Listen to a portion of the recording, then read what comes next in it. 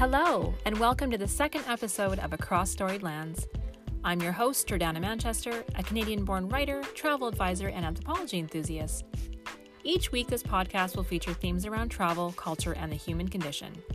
But first, I want to acknowledge that I'm speaking to you from the ancestral, traditional, and unceded territory of the Squamish Nation, proud descendants of the Coast Salish Aboriginal peoples. It's important as a settler on this land to acknowledge the ongoing stewardship between Indigenous peoples and their lands, and this is how I will open every episode from here on out.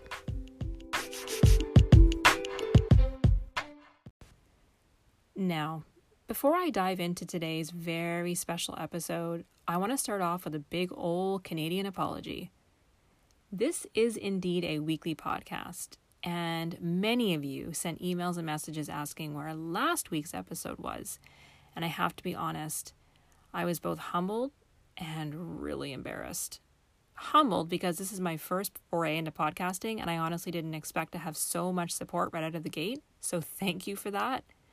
And so embarrassed because I didn't deliver on my promise, so I'm very sorry about that. And then when I did go to hit the publish button later on in the week, I was suddenly caught up in the throngs of a political and racial movement, and I felt like it wasn't quite the right time to talk about long-distance romances. If you recall from the first episode, I mentioned that the month of June would be dedicated to love and travel in a series called Pandemic Love. And with everything that's gone on over the past week and a half, maybe a series like this is exactly what we all need right now. Over the last 10 days, much of the world has reawakened to what I hope is a new era. One that's on a fast track to promoting racial equality, cultural understanding, and the beginning of the end to systemic racism. The irony is not lost on me that in my last episode I talked a little bit about being bi-ethnic in a predominantly white community. I didn't go too far into my negative experiences, but sadly there were many. And I still experience microaggressions and racism, even in this very open-minded community that I live in now. But my hope is this movement, this re-education of the masses, will make racism a thing of the past. Now, let's talk about love.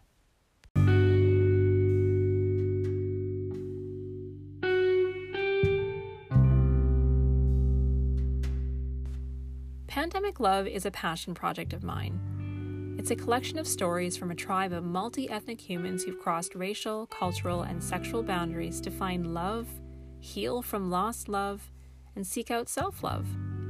It was a project born out of a desire to bring some light to what felt like a really dark time in our history. I wanted to show that even in a time of isolation and forced disconnection, we still find ways to love one another, to connect, to find joy, even if it means revisiting memories of happier times.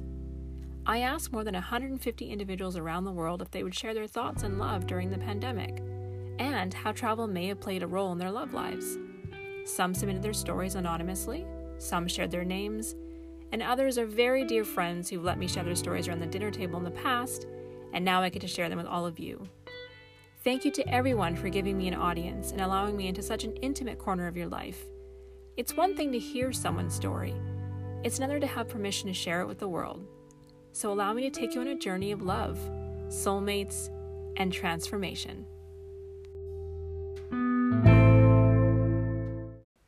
This is definitely a story for the romantics. And it also happens to be a story about two very good friends of mine. I've been joking with them over the years to please make this into some kind of Hollywood script or novel because it really is the loveliest love story. So Naya is an American-Danish writer friend of mine who's been living in Kuala Lumpur for the last 4 years. And she's been living with her boyfriend Kevin for 7 years, and they've lived all over the world together. They originally met in a cafe in Denmark about 9 years ago. And when I approached them with this project idea, it was Kevin who piped up and said, "Hey, let me tell you the story from my perspective." So this is Kevin's point of view on the story. So they originally met in Copenhagen, and at the time, Kevin and his then-girlfriend Kate are there on holiday together, which is not going very well. And Naya is there visiting her sister who's studying architecture. So on the day that Kevin meets Naya, he just had this massive fight with Kate. He storms out of the hotel room down the street to this lovely little cafe, and he's sitting there drowning his sorrows in a latte, and this is what he says when he meets Naya for the first time. Naya strutted in the door, and she's kind of hard to miss. A big afro. She wore Chuck Taylors and denim overalls. She didn't fit in at all. But she ordered her coffee in perfect Danish and then sat down at the big window, watching all the bikes go by. I knew it was kind of wrong, but I felt this need to talk to her. So I sat there and waited a while to make sure she wasn't waiting for anyone. And then I kind of sauntered over. I introduced myself, and I was so awkward. If this was back home, there was no way I could have done something like that. And honestly, I knew Danish girls were really confident, so I don't even know where I got the nerve. But she was so beautiful. And then plus here I am, this jerk with a girlfriend, sitting back at the hotel room, and I'm hitting on this other girl. Anyway, she smiled at me, and she told me her name, and it was in perfect English with no accent at all. And then we just spent the next 3 hours talking about life. We talked about everything. Our childhoods, our families, relationships, school, careers. I even told her about my fight with Kate. I never felt so comfortable with a woman in my life. But in my pocket, my Viber app on my phone kept going off. Kate was looking for me, and I had to go. I really didn't want to. The time had gone by so fast. So here I was, kind of stumbling over my goodbyes, and Naya just stood up. She gave me the biggest hug. She grabbed my phone and she tapped her email into it, and then she looked up at me. "Keep in touch," that's all she said. She spun on her heels and out the door she went. I was smitten. Kate and I broke up 2 weeks after we got home. No big surprise there. And I spent the next year and a half following Naya around the world on my computer screen. She shared all of her adventures with me, and I was quietly working out a way to be with her. I worked 2 jobs, got a cheaper apartment, and started saving as much money as I could. We Skyped almost every day, no matter where she was in the world, no matter what the time zone. Naya moved from Australia to England to work a short teaching contract. She joked with me that I should just quit my job and travel the world with her. A week later, I handed over my keys to my landlord, packed a massive suitcase, bought a one-way ticket to London, and showed up at the door of her classroom to surprise her. She cried. She had to finish her whole class with makeup streaming all down her face. It was one of the best days of my life. She Stole My Chair by Anonymous. I was in Chicago for a conference on social media and branding a few years back. But I really did not want to be there. I had 2 young kids at home. It was the end of the school year. I had just wrapped up a really messy and really expensive divorce. I had a lot on my plate, and sitting down for 5 days with a bunch of influencers was not on my to-do list. But the boss insisted. On the second day, a few of my colleagues were supposed to be saving me a seat while I nipped out for some coffee. I came back and there was a woman sitting in my chair. My purse was hanging off the back of the chair, so I walked up to her and I looked at her and said, "Hey, this is my chair." I probably could have been more polite, but you know. She looked up at me and smiled. "Is your name on it?" I looked around the table at my colleagues' stunned faces and thought, "Oh, here we go. I do not need this today." But before the rest of the table could chime in or I had time to come up with a snappy comeback, she just kind of giggled and slid over to the chair next to me.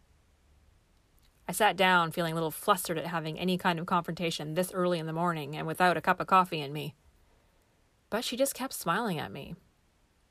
We sat there and listened to the session, but every few minutes I caught her side-glancing my way.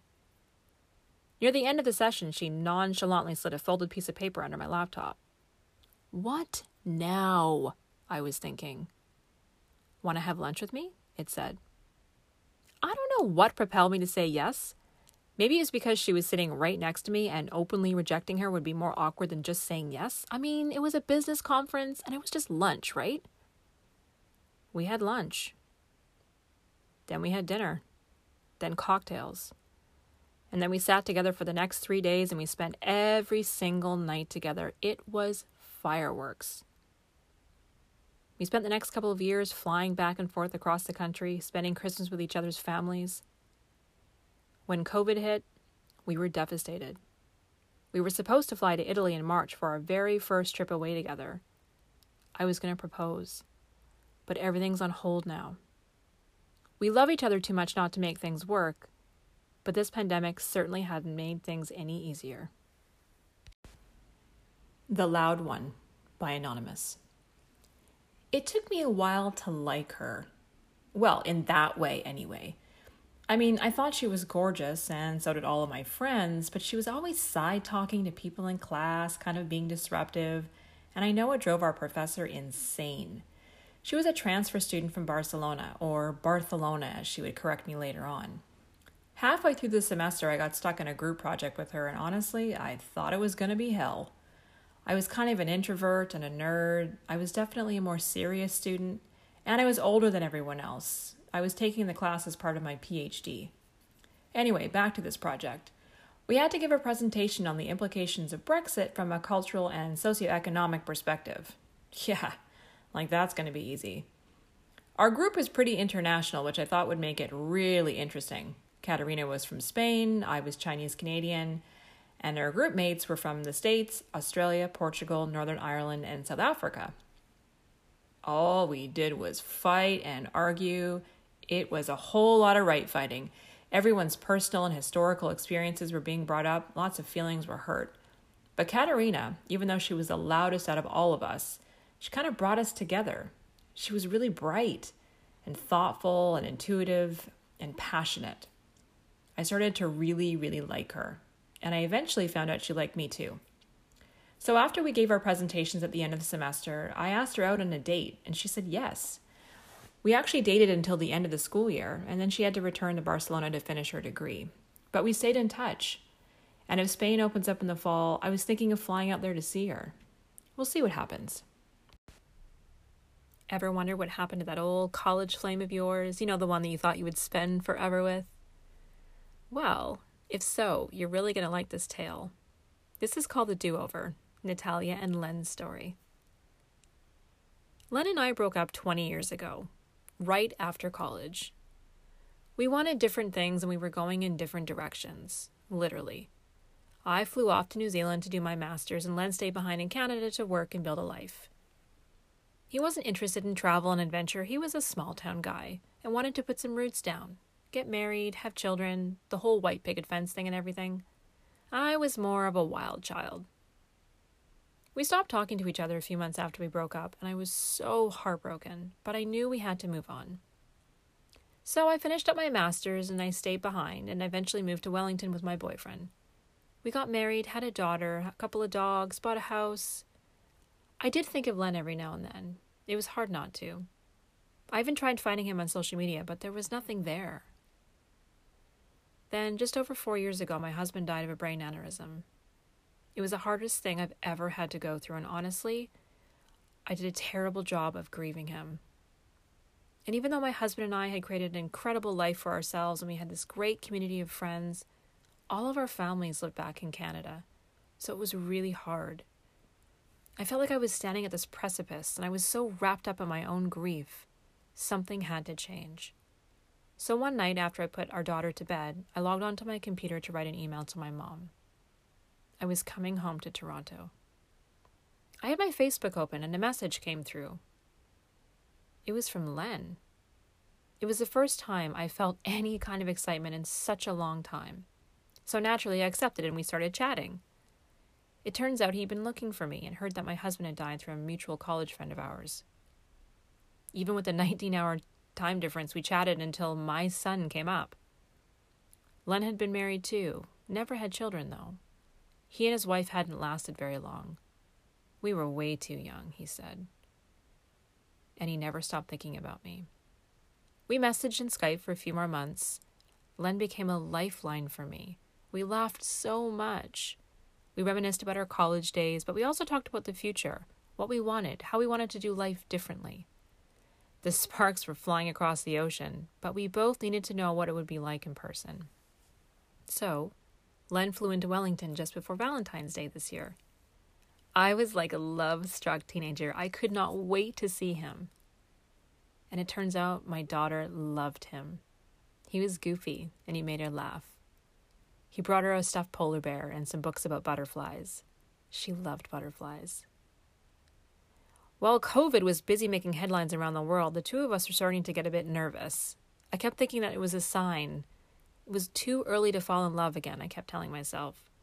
That I was somehow disrespecting my husband's memory. I called my mom back home. She said I was being ridiculous. "You don't even believe in signs," she said. "Stop reading into things. Let the walls fall." What was supposed to be a 3-week trip turned into a 3.5-month-long courtship. Len is the new love of my life, or maybe the old love of my life, maybe the original love of my life. When the lockdown came, he didn't even try to book a flight home. I don't know what we're going to do when this visa runs out, but as soon as it's safe, Len is bringing me and my daughter home. This next story is beautiful and full of hope. It's one of transformation, self-acceptance, and it reminds me of one of my favorite Emily McDowell quotes. The quote reads as follows: "Finding yourself is not really how it works. You aren't a $10 bill in last year's winter coat pocket. You are also not lost. Your true self is right there, buried under cultural conditioning, other people's opinions, and inaccurate conclusions you drew as a kid that became your beliefs about who you are. Finding yourself is actually returning to yourself, a remembering who you were before the world got its hands on you." Now here's the story. When Souls Find Each Other, by Anonymous. I was married for 13 years to the father of my children, and it was a marriage that ended 8 years ago. I dated for a while in the earlier years, but the more men I met, the more I just wanted to be alone. I sought out the solo life, working on loving myself and working on finding out who I was and what drives me. It's been a learning process.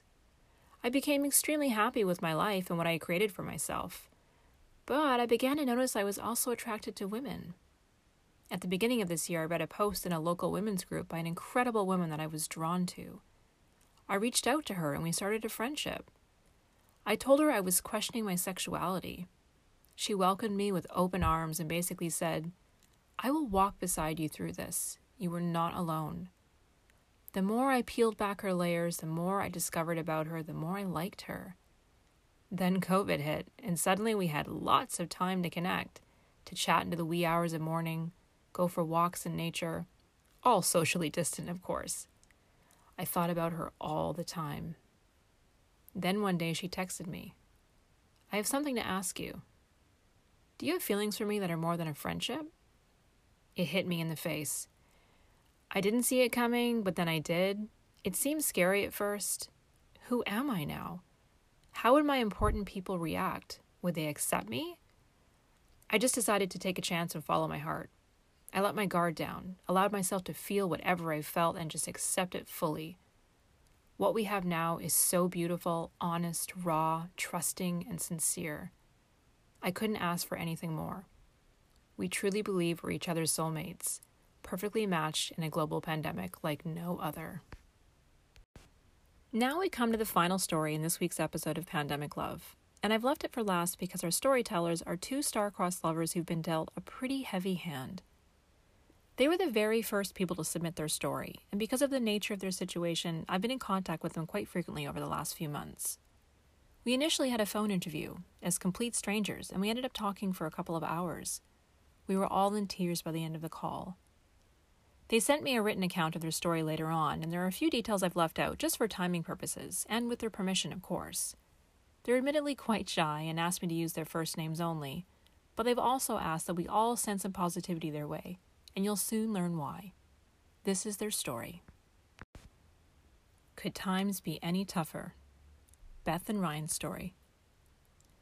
Beth, a history teacher from Abbotsford, British Columbia, had been dating Ryan, an English teacher and resident of Spokane, Washington, for a number of years. They met on a high school volunteer trip to Peru. They were each traveling with their students as part of a cultural exchange program. "I'm a little embarrassed to say it, but it was definitely love at first sight for me," Beth said. "It took him a while to figure out I was even alive, but you know how guys can be sometimes. Everything has to be spelled out. There were all these other female teachers that I was sure he was flirting with, but then I realized it's just his personality. Super friendly, upbeat, always trying to make everyone laugh. Then one night at one of the group dinners, we kind of had a Lady in the Tramp moment when we both reached across the table for more ceviche. He kind of stared at me and it was really awkward. I felt like a deer in the headlights. I tried to laugh it off even though it was so obvious I was blushing. We spent the rest of dinner chatting and it was pretty clear there was a lot of chemistry. We kept it professional though. We didn't spend any time alone with each other on that trip, but Ryan made me promise to let him take me out on a date when we got home. And he did. It was the best date I had ever been on. For the next 3 years, we spent every single holiday together and most weekends. The border guys knew us so well, they nicknamed us Romeo and Juliet. It was really cute. We volunteered in Africa together, traveled Southeast Asia, dove the Great Barrier Reef. We even went on holiday with each other's families. The ultimate test, if you ask me. We were head over heels in love. Then one day, Ryan phoned me up in the middle of the week, and he said he had something really important to talk to me about. I thought for sure he was going to pop the question. I freaked out, but in a good way. I phoned my girlfriends and my mom, telling them all I thought he was going to propose. I had everyone whipped into this frenzy. I remember him pulling into my driveway. It was a miserable, rainy afternoon. I was almost nauseous with excitement, and I didn't even let him knock. I just flung the door open. He was standing there on my doorstep with tears streaking down his face. My heart literally dropped out of me and shattered to the floor. "I gotta tell you something," he said. He was breaking up with me. That was it. I'd found my soulmate. He didn't want me anymore. Here I was planning our wedding in my head, and it was all a dream. He took a couple of steps towards me, and I remember holding my hand up. And it was like he was reading my mind. "B," that's what he calls me. It's not what you think. Can you just sit with me for a minute?" I backed up and let him come in, and we sat down on the living room couch. A place we'd spent hundreds of nights before. Laughing, sipping wine, playing Scrabble into the wee hours of morning, making love. I remember his hands were shaking. I was scared. He took a deep breath and dropped the proverbial hammer. "B, my cancer is back, and it's bad." I don't know what came over me, but I started to laugh, hysterically, like a deranged hyena. I couldn't stop. Ryan just looked at me, wide-eyed and confused. "I thought you were coming to end us," I shouted at him. "No, babe, but this is kind of worse, don't you think?" I think I was in shock. No, I know I was in shock. I got a hold of myself, and we spent the next 3 hours hammering out in painstaking detail how we were going to beat this. Ryan had survived cancer once before as a child. This time around, he had a rare kind of pancreatic cancer, one that if he got it operated on and had radiation, he had a higher survival rate, more than regular pancreatic cancer. But he was going to have to leave school for a while for this fight, and I wanted to be by his side every step of the way. So Ryan went into treatment, and every 3 days I drove down to Spokane to be with him and his family. The operation ended up being a success, but it was well over a year until Ryan was back on his feet and feeling somewhat normal again. We got married in December, a month after Ryan's last radiation treatment. It was a small ceremony, just a few friends and family. He didn't feel well enough for a big shindig, and we didn't care. We just wanted to be married. Things were looking up, and we were in the midst of planning his move to North Vancouver from the States, but COVID dealt us another blow in March. To make matters worse, Ryan is sick again and in hospital in Seattle. I've only been allowed down once, and I couldn't even visit him because of the lockdown. I'm trying to stay positive. I get hourly updates from his parents that he's doing extremely well, but I just want to get him home. So please, tell your listeners to send us some good thoughts and positive vibes. Ryan's dream is to see the Great Migration in Tanzania, and as soon as I can spring him out, that's exactly where I'm taking him for our honeymoon. Beth, we're sending you buckets of good thoughts from around the world. And to Ryan, the Across Storylands community is standing behind you, and we're rooting for you both. And I know you two will be perched atop a dusty safari truck, watching droves of wildebeest and zebras streaming across your trusty Nikon lens before you know it. You've got this.